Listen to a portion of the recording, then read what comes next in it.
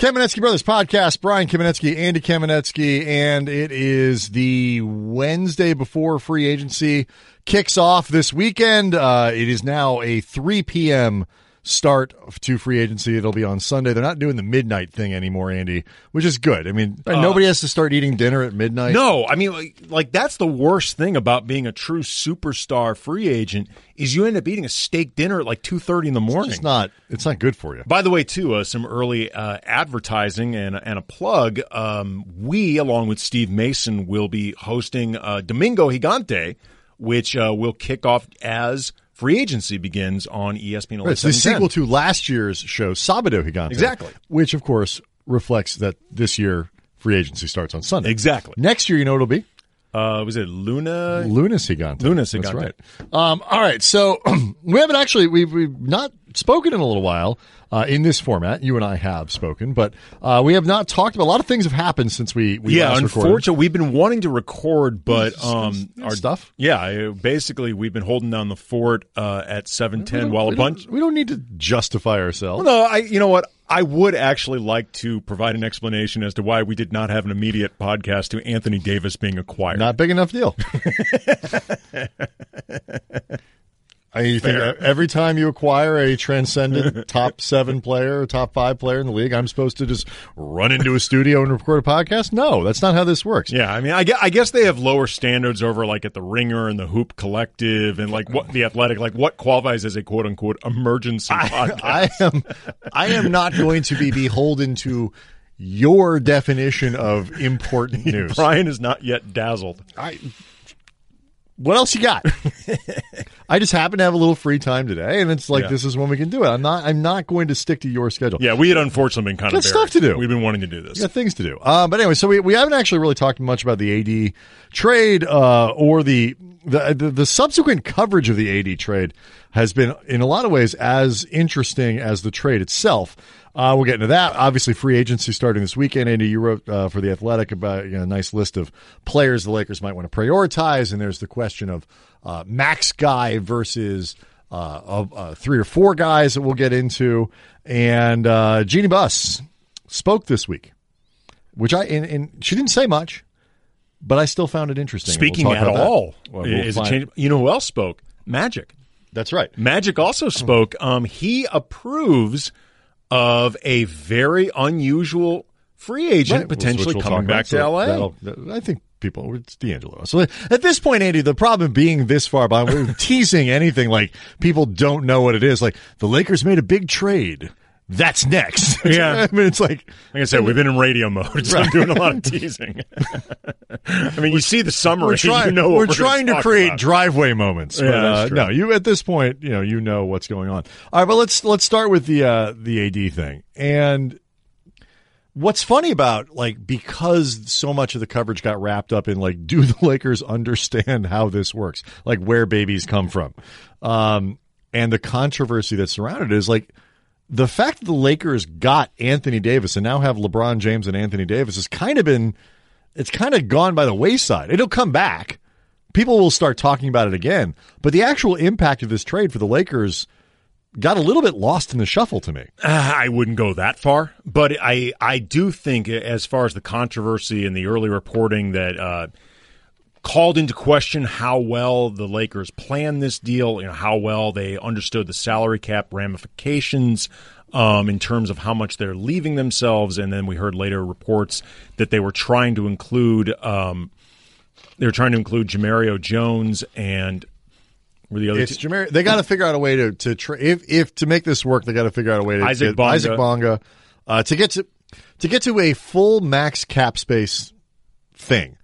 The following needs to happen. They have to get Anthony Davis to waive his $4 million trade kicker. Most people, I think, are sort of getting familiar with this, but $4 million Anthony Davis got to give up. They got to figure out how to unload to one team, Isaac Bonga, Jamario Jones, and Mo Wagner. And then they also have to what was the third thing? No, I think that's it. Those are the two biggies. It's a difference between around 23 to 24 in cap space and 32, which could be the difference in a max player. And there was some question about whether the Lakers plan this out well enough because they eventually agreed, initially to the parameters of the deal with David Griffin and the Pelicans, and then apparently we're calling him back to see if it could be expanded. And you and I both thought, like, the idea that the Lakers flat out did not understand the cap ramifications, or literally the cap, right, of trading, of executing the Anthony Davis trade before the draft versus after their draft pick is signed, like they wouldn't, or before July 6th. Well, that's yes. What that is, and so like the idea that they flat out did always seemed a little strange, right? The idea that they didn't negotiate or try to figure out a way to fight for that, or that they may have thought expanding the deal would be simpler than it actually is, right? Whatever those questions. It's an interesting, like, it became really a referendum on what do you think about Rob Pelinka. Yes. And, I Lakers fans got incredibly frustrated. And I think with some cause that basically too much of the discussion became the Lakers literally didn't understand how this works. And then once the draft came around, it looked much more like, the reporting seemed to say, that they understood, but they basically prioritized other things.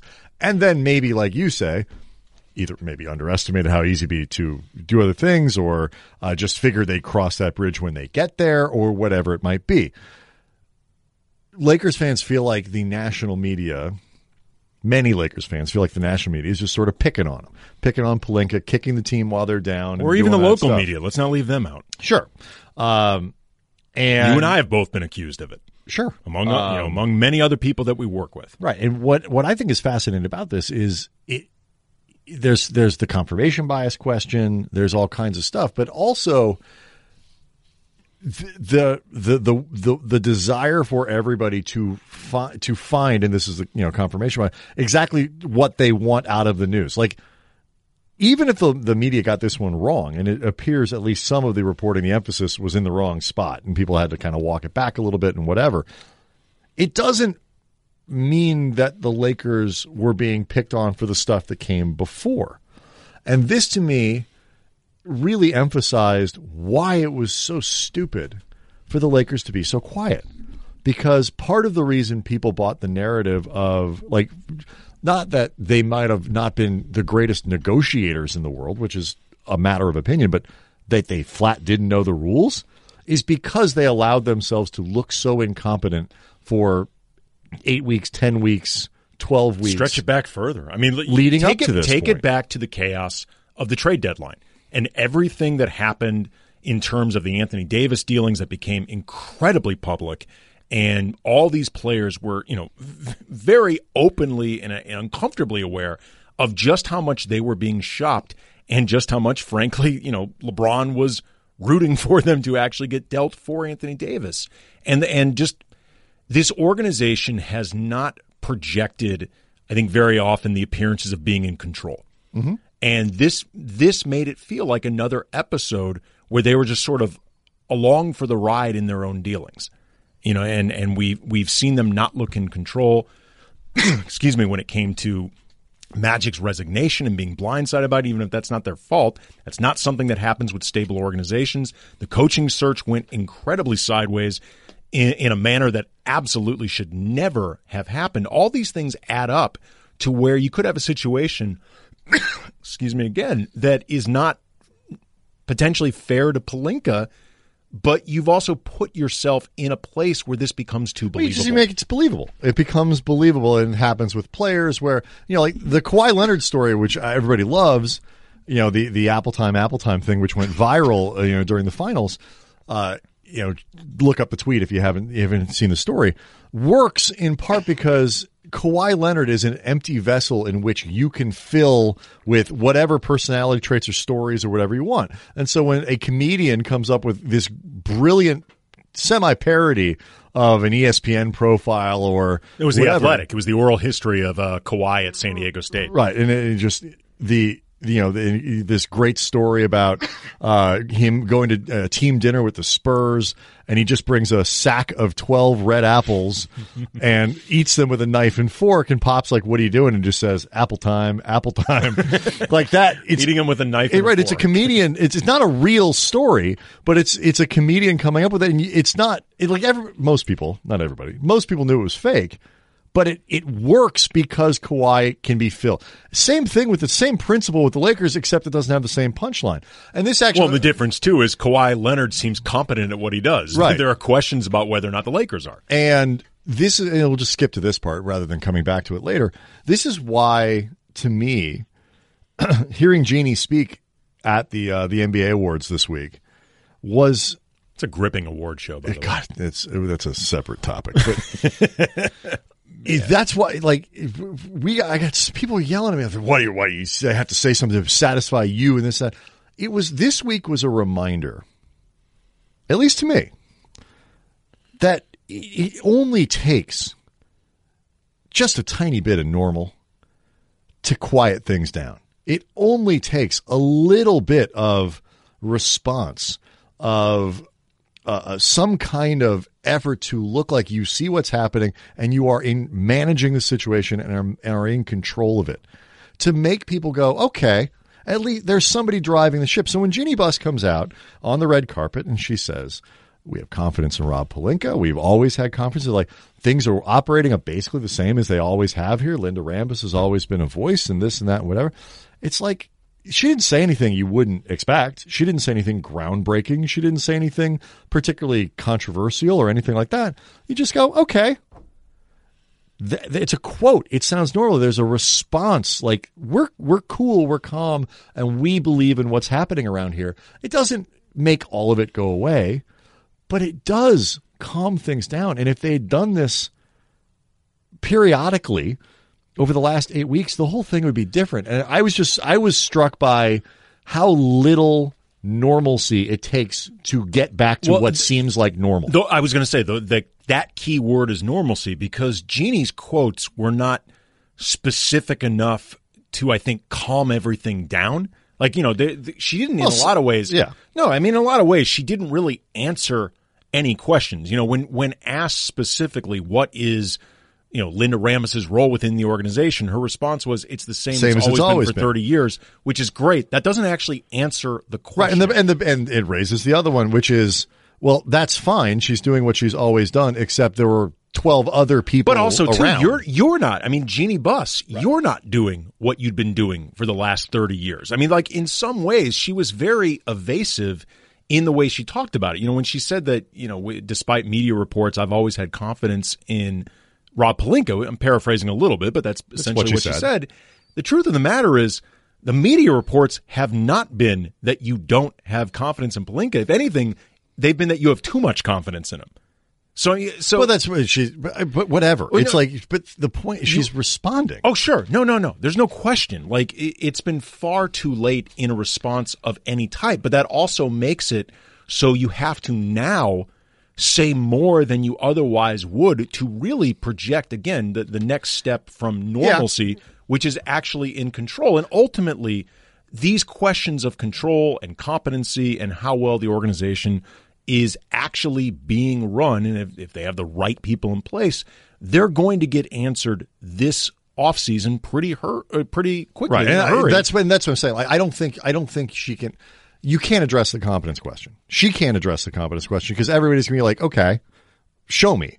But it's the other stuff. And like, I feel like you just can look more in control. It was awfully simple. Look less like you're hiding. Right. It was awfully simple. All right. So that's that.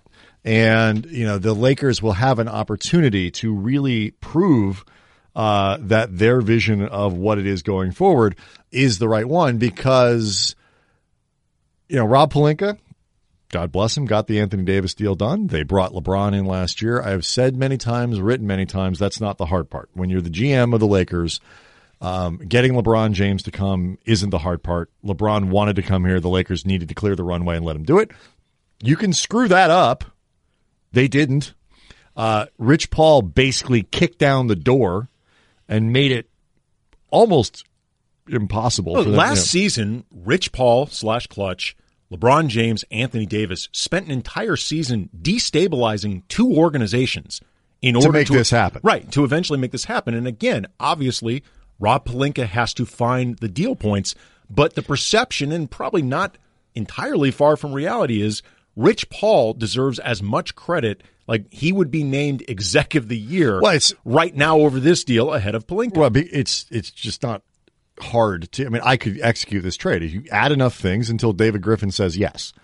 That's anybody could do that. But this next week coming up, that's where Rob Pelinka earns his money, and also hopefully, we both hope, gains your confidence.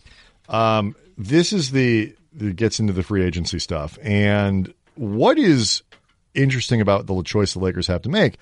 Let's just say they can get up to that $32 million. If they only have 23, 27, whatever it is, choice is made for them. But let's say they can get up there.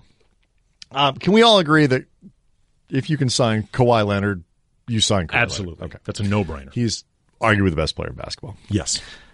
After that, though, anyone after that, I'm including Kevin Durant, I'm including Kyrie Irving, I'm including everyone, becomes a question of, should you sign that guy to a max contract, or should you split that money up? And the argument is pretty simple. You need players. You need depth. You need more than one thing. Or superstar talent kind of overwhelms those things. So what I want to give you, Andy, is a list.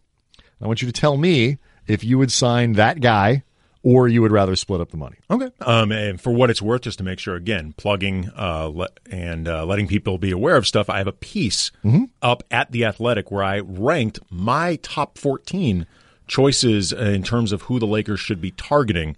And just want to make sure people are aware of that as well, because whoever we get into today, there's going to be details that we don't address, and I want to make sure people read them. Very good. The next guy I think on the list that is there, there's very, very little KD to the Lakers noise, but Kyrie Irving to me is an interesting one. Why no on Kyrie? He's too complicated. He is too complicated to mesh with Anthony Davis and LeBron James. He is too complicated in the sense that he is a weirdo. He is too complicated to keep happy.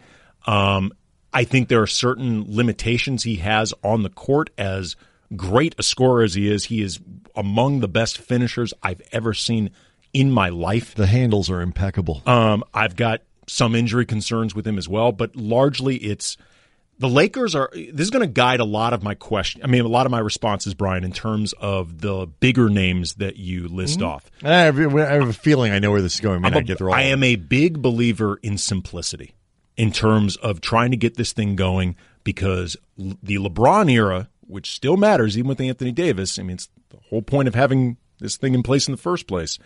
It's on the clock and you've already burned a year. And even though I think LeBron and Anthony Davis can play incredibly well together, it's going to take a moment, most likely, to get that working. I want to try to make this as simple as possible. Kyrie Irving is not similar. And they're all, not simple. And a lot of all-stars are not simple, even with the talent. This is why, if you ask me, would you spend the money on Kyrie first or Kemba Walker first? And I'm not necessarily advocating either one with the max space. I'd actually go Kemba. And the reason is Kemba is 85% of Kyrie or whatever. And I mean that in all the good ways and the bad ways. Like, he's not the finisher that Kyrie is, but he's pretty good. He's not quite the handles and the scorer and the shooter, but he's pretty close. He's a really good spot-up shooter. He can create off the dribble. He can do all that stuff. So he's most of the offensive player that Kyrie is. Neither one of them are particularly good defenders. So, whatever. Is Kyrie a little better? I don't know. But what he isn't is a colossal pain in the ass. Like, nobody says that about Kemba Walker. No, he's got a reputation as a really good teammate. Great guy, super gritty, works hard, I think would join a group like this with the understanding of what it would mean, probably could fill in that Chris Bosh role from the backcourt of like the guy who understands he has to be, from a glory standpoint, the third guy. Yes. I think he could fill that role. Kyrie, I don't know if he'd be comfortable there. So if you have to choose for that simplicity, I'd rather spend on what I think is ultimately an overpay because Kemba, people forget, is already, I believe, already 30. He is already 30. I'd rather, for that reason, have the guy who's easier, just the easier human being to put in my locker room. If for some reason I was forced to sign one or the other, which is strange. It'd be weird. I would also take Kemba. The truth is I would not bring in either. Mm-hmm. I would not spend the money on either one. All right, so what about Jimmy Butler? Nope. For a lot of the reasons I listed, you want to talk about complicated to fit in there. There's also a lot of dribble to his game. I don't picture him easy to mesh. He's sort of the point guard for the Sixers in the playoffs. I get it. He's another guy. Although point guards dribble. It's another guy that is difficult to make happy. He doesn't provide any shooting, or at least any reliable shooting. He's not a terrible shooter. But he's not. He's Kemba. The reason Kemba or Kyrie or those guys, in part, are worth the money as opposed to splitting it up. It's like you do need players.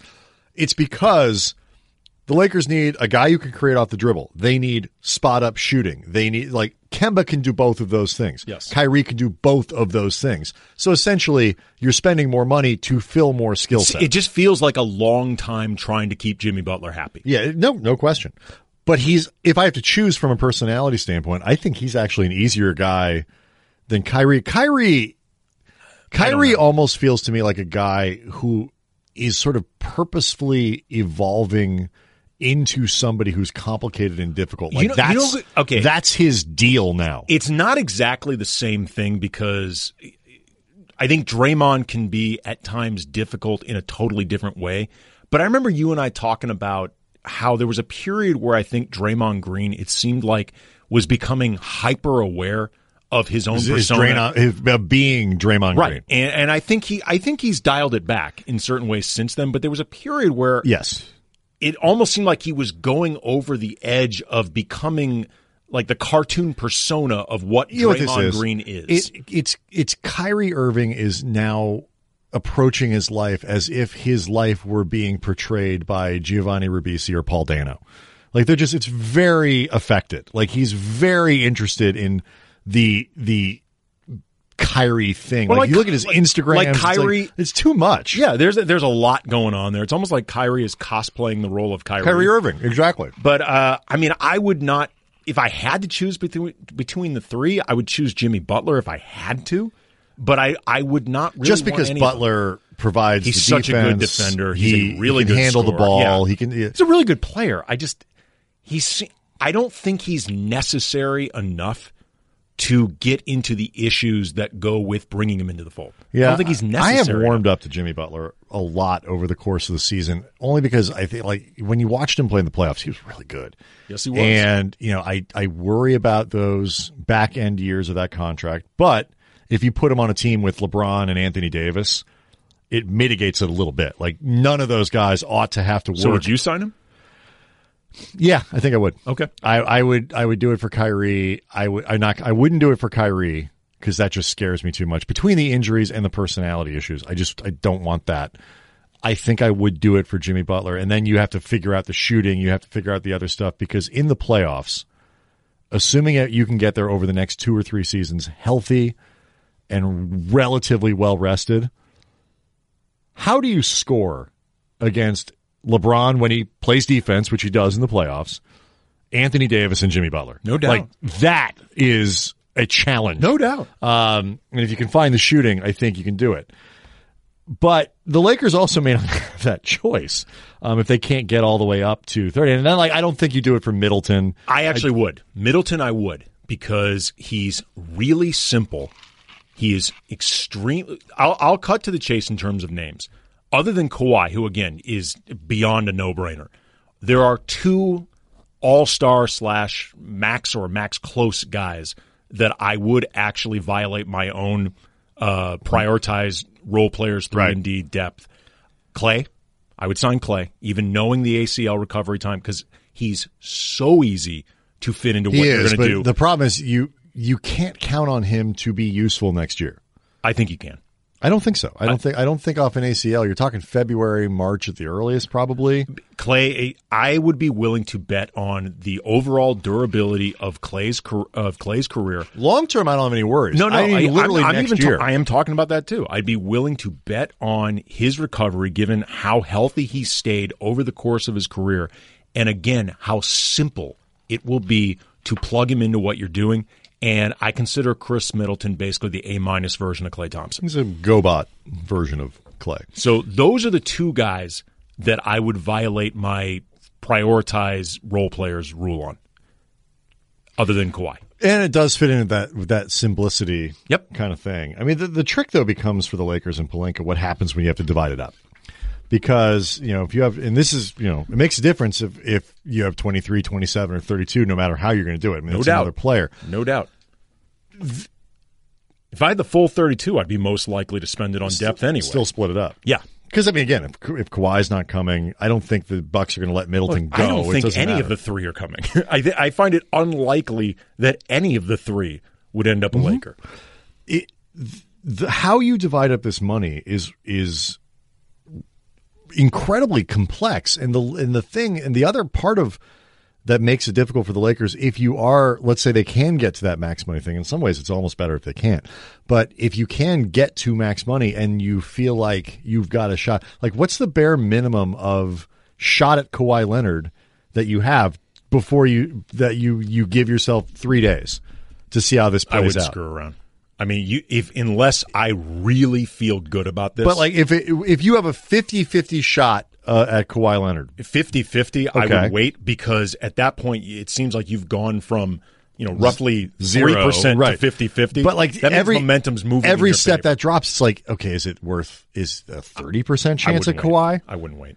30% feels low for all the needs that you have. If you can't get basically, so like if you don't know you have a really, really, really good shot at Kawhi, I'm not waiting. On the 30th, this weekend, you're not bothering. Not waiting long. I'll tell you that much. I'm not. I mean, particularly if it seems like guys are getting scooped up quickly, I'm not effing around, because you could end up with very easily without Kawhi, and then without a lot of options for a team that desperately needs depth. The other thing that really is going to impact this too, a lot more, by the way, than you need a third guy, because let's not forget, Kyle Kuzma, if nothing else, will give you third guy scoring. Yes. The other thing that makes it's a big reason why I don't think they necessarily have to build that all-star big three.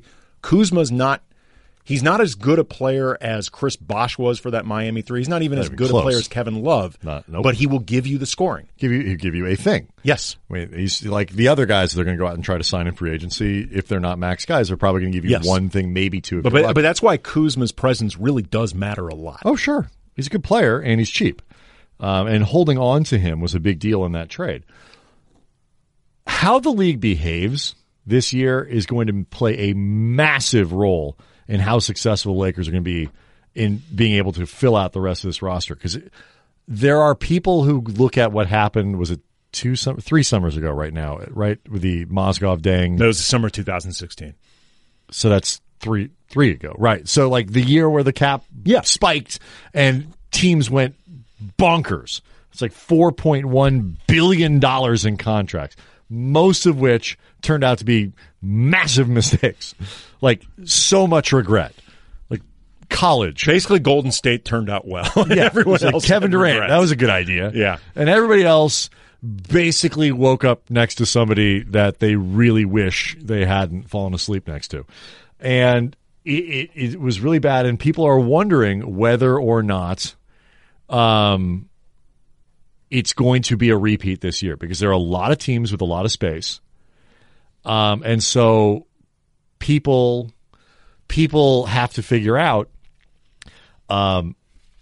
do we as an organization, do we spend this money?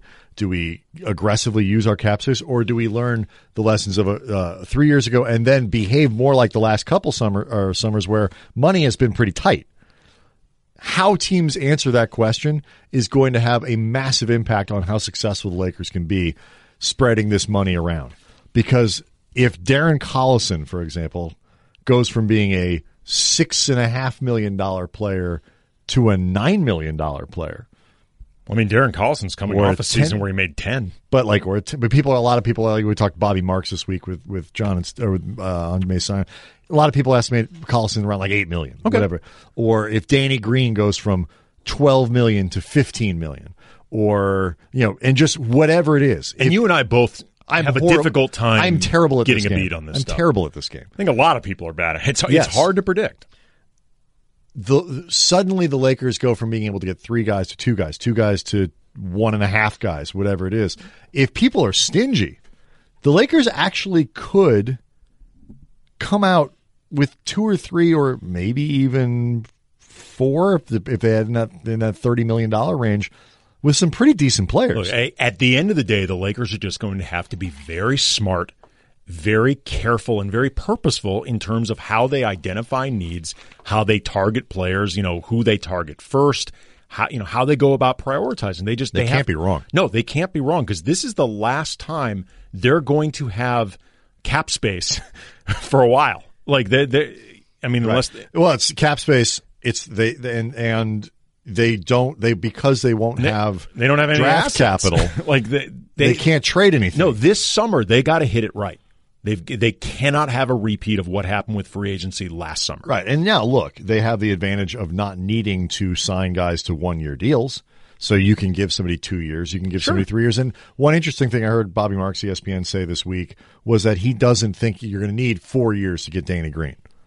It might be some of these guys, even if teams spend a lot of money, they won't necessarily be as generous with years. Sure.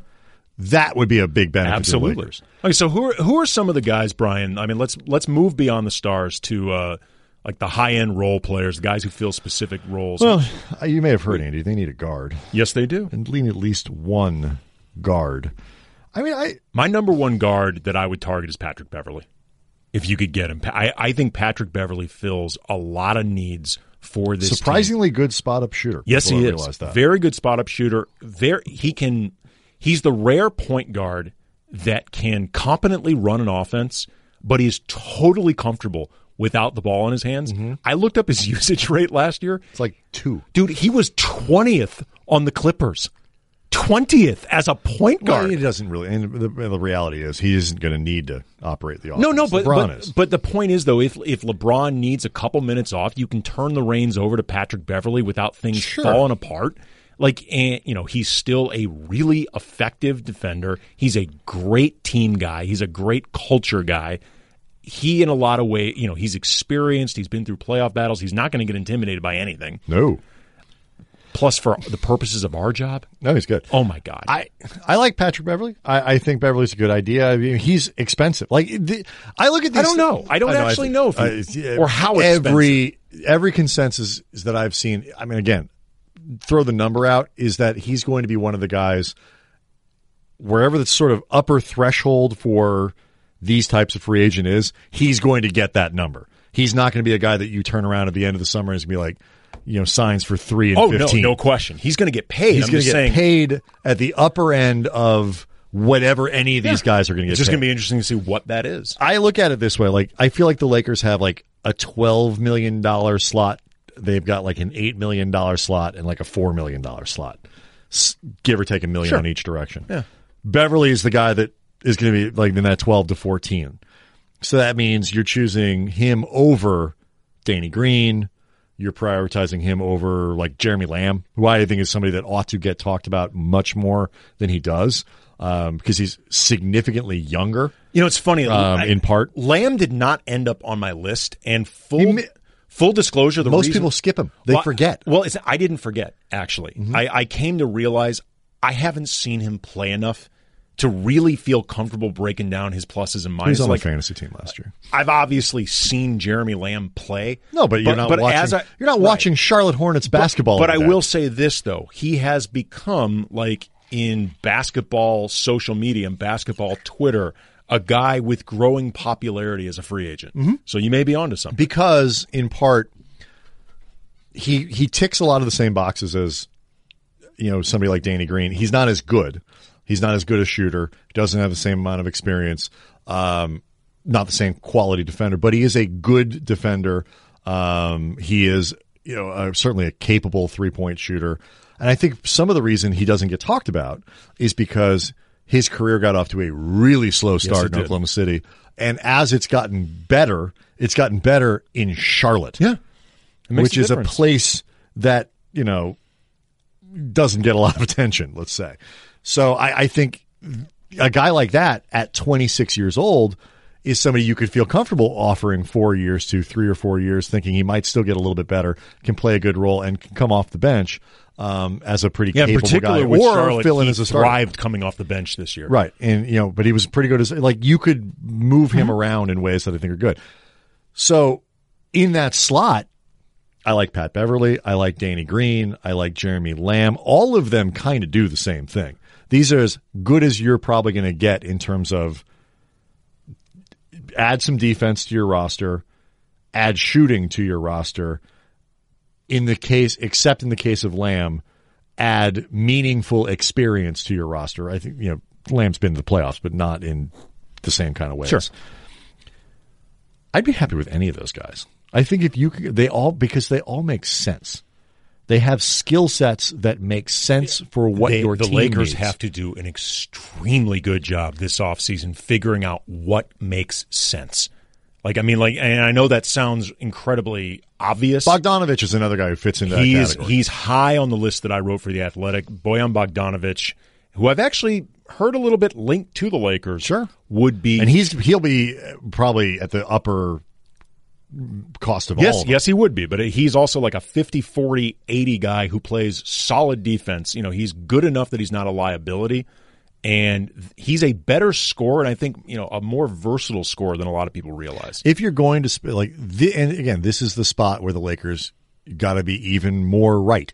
If you spend $36 million on a player over 3 years, or $40 million over 3 years, you better be right. Yeah. Because while it's not impossible to trade a guy who makes $14 million, and the Lakers probably need somebody on the roster to facilitate trades who makes $14 million. We call that the Julius Randle spot. Yes. Another argument for signing 3 guys instead of 1, by the way, is that you need trade salary slots. No doubt. They got to be right. And I think Bogdanovich makes sense. I think Danny Green makes sense. Seth Curry, I think, makes sense. Not at that number. Depends look. Seth Curry, to me, again, you're dropping down. Skill set, yes. I'm talking salary, about guys no. who make sense. You're going to be having to come up with combinations for salary, and I don't know what they all are. I'm just thinking about guys who make sense that I think could be realistic options, as opposed to people who could be realistic options that I don't think make sense. Curry, to me, feels like a guy you got to be real careful about overpaying.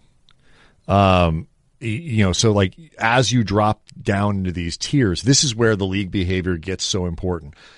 You may need the skill set that Curry offers, even as free agency starts to dwindle and all that kind of stuff. You may really need it. But if you get drawn into, and there are other people who like Curry more than I do. I think he's a good player, but I feel like he might be the opposite of Jeremy Lamb, where there was so much excitement kind of about the story and about how he really has emerged as a good player, and he came back from the broken leg and all this other stuff, that he's maybe a little overvalued. The temptation on guys like that to go from $6 million to $8 million or $9 million is going to be really strong. And I feel like the Lakers have to avoid that and make sure, somebody like Darren Collison makes more sense to me, because he provides both the shooting, which is an outstanding shooter, and can serve a much more of a guard function than somebody like Curry. Yeah, Collison, I have one spot on my list ahead of Curry. Basically, every nickel you spend, you need to find more than one skill set. Yes, I would agree. But one of the things, though, for me that I liked about Seth Curry, in particular watching him in the playoffs, especially in the Western Conference Finals, he is a better defender than I thought he was. They're all smart guys. It's like J.J. Redick. Redick at this point, he's smart, but you have to hide him on defense. He's just in this offense. You do. But it's like, But Redick is such a good shooter that at this point, but guys like Redick, Curry, but if you put them around other good defenders in a good team defensive structure, and the Lakers have now, Frank Vogel, who's made his bones defensively as a coach. Lionel Hollins. Lionel Hollins, all grit and grind. They're rumored to going after Ron Adams in Golden State. they're going to have, they get all those guys, you're going to have a solid defensive game plan. You can put J.J. Redick on the floor, and while he's not going to guard the other team's best player one-on-one, it's not going to hurt your team defensively. He'll be fine. But the problem with Redick more than that is, again, how much are you spending for what amounts to one really good and really important skill set? The good news for the Lakers is, other than maybe Philadelphia, I would be surprised if at age 35, Redick can continue, commanding the same. He's coming off a $12 million salary for a multi-year deal. I'd be surprised if he can maintain that, but I could be wrong. I still think he's going to be 10. Sure. At least. But the difference between 10 and 12. Well, first of all, Philly might need to give him more. I just said, except for Philly. Philly is the exception because they can go over it, and I would be surprised. But again, I'm often wrong about this stuff. I am so often wrong. But Redick's on my list. It's well, he right. should. I mean, the Lakers they need just about everything. You can, other than maybe spending a lot of money on centers like Brook Lopez. Well, they don't need it, but they also don't need to spend money on scoring. And that's really important because scoring can often cost you a real premium. They do not need to look, other than outside shooting scoring. Well, they don't need or a guy to kind of serve as a backcourt scorer off the bench. Like that, I think, is a useful thing that they don't currently have. Terrence Ross, you wouldn't sign him to be your starter, but you'd sign him to be Lou Williams. Yeah, Terrence Ross is on the list. Again, GoBots, Lou Williams to Transformers, Lou Williams. Yes. Somebody like that. You need that, but you wouldn't be paying $17 million a year for Terrence Ross, I hope. This is hard. It is hard. This is really, and the timing of it. Is really where the timing too. Hard. Let's get to the question of D'Angelo Russell, because D'Angelo is a restricted free agent for the time being in Brooklyn, who, as Kyrie to the Nets, has become both a big talking point and a talking point that some people say is in reversal. Kyrie's fate in a lot of ways dictates D'Angelo Russell, and the Nets. Their eagerness to keep him, whether or not he actually would have his rights renounced and could become unrestricted. But there has been a growing. It's the only way I think the Lakers could get him. Oh, yeah. The Lakers, it would be. You can't wait. No, they absolutely cannot. The Lakers are rooting for Kyrie to say, I'm going to Brooklyn on July 1. Yeah. And then basically when the 6th rolls around, D'Angelo gets renounced, the Lakers can make an offer, and they're good to go. But that's actually one of the things that I talked about in my piece is that, restricted free agents, I left off my list altogether with the caveat of there are guys like D'Angelo, Malcolm Brogdon, I think even DeLon Wright, who make sense, but it's just too difficult, especially for the Lakers when they've got to be really careful about everything they do. They don't have the time, I think, the luxury of time to wait these things out for 72 hours after an offer sheet. No, they can't. And even just the larger, that's the same question we were asking before with, do you wait if you think, how good of a chance do you need to have at a max guy to make it worth seeing 2 or 3 guys that you might otherwise want go off the board? And again, this is why I think in some ways the Lakers would be not better off, because you're always better off at a shot at Kawhi Leonard. Well, you're always just better off with more money, period. Sure, but just clarity, one way or the other. When you don't have to make the decision is made for them. I like D'Angelo, and I like the idea of him fitting with Davis, and I like the idea. It's a good fit with LeBron. He can run an offense. Obviously, he can. He's not Kyrie at the rim. And his free throw rates are he's not a good really, finisher at all. He's a floater guy, and his free throw rates aren't very good. And he's still a flawed player. And when you do have to pump the brakes a little bit on the D'Angelo has exploded. He's an all-star now. He made an all-star team.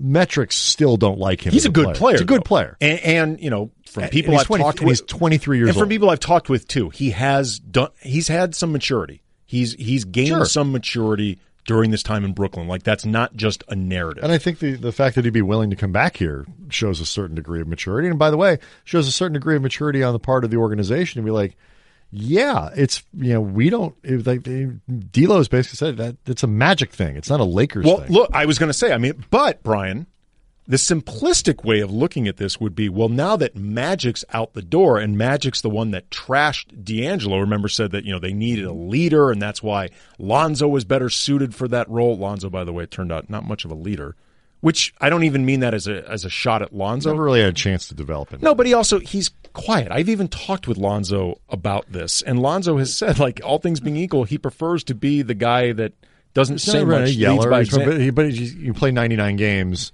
You're in and off, on and off the floor. No, you're a young guy. You're 19 years old. You need time to develop. Sure, I bring this up more as a shot at Magic than a shot at Lonzo. But, the simplistic view would be, well, now that Magic's gone, D'Angelo could come back. But as it turns out, Brian, Magic's on board with D'Angelo's return anyway. Magic's all about it. He's at the NBA awards show, and he told Bill Orm with The Athletic. He's a different guy now. Different player, he's more mature, and you know that Magic was serious, Brian, because as he told Bill Orem this, he tapped his right temple, meaning smart. Thinker, right. I want them to bring back everyone, like re-sign Randall, re-sign the Jordan Clarkson just moved to Clutch. Just bring them all back. I like the idea of doing that if at all possible. Why? Hey Why everyone, stop there? Welcome to Sasha Vujacic 18.com. He's available. We are here in South He is Bay. available. Sasha's We're down available. the beach. Most of the time, We still I have spend my beaches. Summer here. I play volleyball. Magic, by the way, around with Brian, friends, and I just he's love it. starting to reach like It's great. a stalker So, relationship with the if you have Laker front time, office. or Like, he if you cannot want to, stay away. If you want to find me in summertime, It's weird. It's real. Like, he 4 keeps men or 6. commenting on the Lakers situation, and he apparently reaches out to Jeannie all the time. Like, he was encouraging them to go after Anthony he's Davis. not somebody who. Well, yeah, but he's not somebody who works well within the system. He works better outside the system. It's starting to become a little uncomfortable. Well, he just needs to stop talking. It would be better if he stopped talking, because it's at this point, it's like nobody can believe the things that you say. Great job, Rob Pelinka. Nobody can believe those things. After you call him a backstabber, Twice. He just Twice. He's similar in some ways to certain officials in our government, in the sense that just the ability to completely ignore things that happened 2 hours ago as if they just never happened. Magic is great at that. Yeah. Oh, yeah. Like all this stuff that no. He's like a shark. He just keeps moving, man. Keeps moving we're forward. all good. But it's both ironic and also would you weird. But it is. But would you the other question with Russell, though, is if they go after him, and let's say they have the $24 million that people are looking at, that's the only guy. Like, that's your only. Do you want D'Angelo Russell, or do you want 2 or 3 people? Because if they have $24 million, you're getting Russell and then probably not much else. Yeah, I mean, if I've seen some people speculate that if Russell ends up an unrestricted free agent, the market might be a little softer than you expect, just because some of the deals that happened around draft day stifled a couple of markets that might have been there for point guard. Like the point guard need for Russell might be softened in a way that would be beneficial for the Lakers. Right. But I mean, his max is 27, I believe. Lakers probably aren't going to give him that. But again, if it goes, his max is 27 and it drops to 20.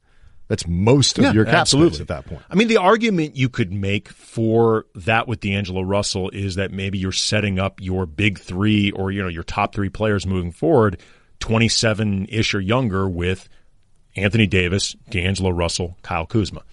And that's basically, he's a good player. And the max thing, I think, freaks people out. And the $20 million deal, it's like, but you got to remember, LeBron, if he were able to make his value, would make 3 times. Well, but here's the other thing you have to remember too. Anthony Davis, the same thing. Let's just say that D'Angelo's progress is real. Like, this last season in Brooklyn is real, and it's really indicative of a foundation that's going to be built on. At that rate, $20 million a season for D'Angelo in a couple years could feel below market. That's what you're hoping. Yeah, and this is part of the reason I like Lamb. Like, if I have to sign Danny Green to 3 or 4 years to keep him, or Jeremy Lamb to 3 or 4 years to keep him, to get him, the market's just that hot, whatever it is. A 26-year-old guy making $14 million a year feels a lot more appealing to me than a 35-year-old guy. And Danny Green's had a lot of ups and downs. He's great this year in Toronto, but it's not like he was great the last couple of years in San Antonio. He was not. So this is the conundrum, and I don't want to keep beating it. Like, I don't know what the right answer to these things is. All I know is the answer. The Lakers can't be wrong, and if they sign guys who don't do what they say they're advertised to do, they signed Lance Stevenson, who ironically, actually, the one thing he turned out to do was shoot the ball reasonably well. But he's a great defender. Like 85% of the things that you say about Lance Stevenson in his press conference were dead wrong. They're just like statistical, easily disproven statistical lies. Like, this is not Rajon Rondo is a this, that, a good defender. No, he is not. Yeah, he is none of those things. I went through the Lakers' own free agents and ranked them in tiers of definitely interested, somewhat interested. If options dry up and we no longer have to pay the clutch tax thing, that was specifically about KCP, and then not interested, Rondo and Lance Stevenson both not interested. So, like, what you can't do is sign a guy. Not interested in either one of them. Kyle Kuzma, for example, if were he on the open market, the storyline on him would be young shooter, spreads the foot. No. He does not do that. He does other things. You better be signing people with this. Is Seth Curry at $6 million better than Bogdanovich at 17? Let's have a debate about that. But Seth Curry knows how to shoot. Bogdanovich knows how to shoot. I was going to say, both of those guys have track records that are difficult to refute as shooters. We know what they do. Do you get $11 million of value out of the other guy? Let's have the debate. But they do what they say you're supposed to do. Gets back to what we've Don't tell me that Lance Stevenson's a great defender. Don't tell me that Rajon Rondo is a great. I'm not putting up with that this year. No, I mean, I'm not doing that. But here's the thing. I mean, it's not even a matter of us putting up with it. The Lakers cannot be wrong. They just can't. They have to get this right. And if they get this right, they're going to have a really good team. They're going to have a really good team. And a lot of the questions about the front office do start to dissipate because this would represent if Rob Pelinka nails the offseason, I will be happy to be like, you know what? I was wrong. Guy knows what he's doing. I waited. I had great suspicion. I have a lot of concern. Still have long-term concerns about the department, but man alive, like, this is the hard part. I've been writing for 6 weeks. This is the hard part. If he nails the hard part, gets all the credit. And again, if he nails the hard part, that's going to be a good team. It's a really good team. And then you can round out with the J.R. Smiths of the world. Who, by the way, I mean, Chris Haynes reporting that could be an option if J.R. ends up getting traded to whoever that team's expected to buy him out. If J.R. Smith ends up a veterans minimum guy, okay, I'm good with that. That's fine. But they're going to round out with a couple of these dart throws. I'd rather they spend that. I'd rather they go after a 23-year-old coming out of the G League than J.R. Smith. I'm just saying conceptually, I'm fine. I'm not worried about the timeout moment or something. No, I just don't think J.R. Smith's a very good player anymore. He didn't play last year. His defensive metrics have dropped off a cliff over the last couple of seasons. The fact that he was a bit of a bonehead in the 2016 finals is really not relevant to me. No. I just don't think he's very good. No, I wouldn't. He's zero upside. But this would be one of those things where if he ends up on the team, that's going to happen after Rich Paul and LeBron James know exactly where his head is at. You better have filled out spots 1 through 12. Oh, of course. No, look, J.R. Smith is like your fourth-ish guard. If J.R. Smith is your fourth-ish guard, I'm good with it. Right, but then you just wonder if it's J.R. Smith's going to be happy with that. It's just not, to me, it's not worth it. But whatever. Those are end of the summer questions. Yes. Beginning of the summer questions start this week. We'll try to come back next week and talk about these things. It's a holiday. You know what we'll be celebrating next week, Andy? America. Mm-hmm. And free agency. Name another country that does this. That's right. I challenge you. Let people change their lives in such a patriotic week. Yeah. You know what doesn't give you this type of free agency, Brian? Socialism. That's right. Communists. Reds. All right, that's a good place to end it. Believe in that free agency. We'll tell you where you're going to play. They believe in shared agency. We're going to tell you where you're going to play, and you're going to like it. And all the players just get spread around the whole league playing for each other. Everybody gets orange wedges afterwards. All right, that's all. Thank you. Bye.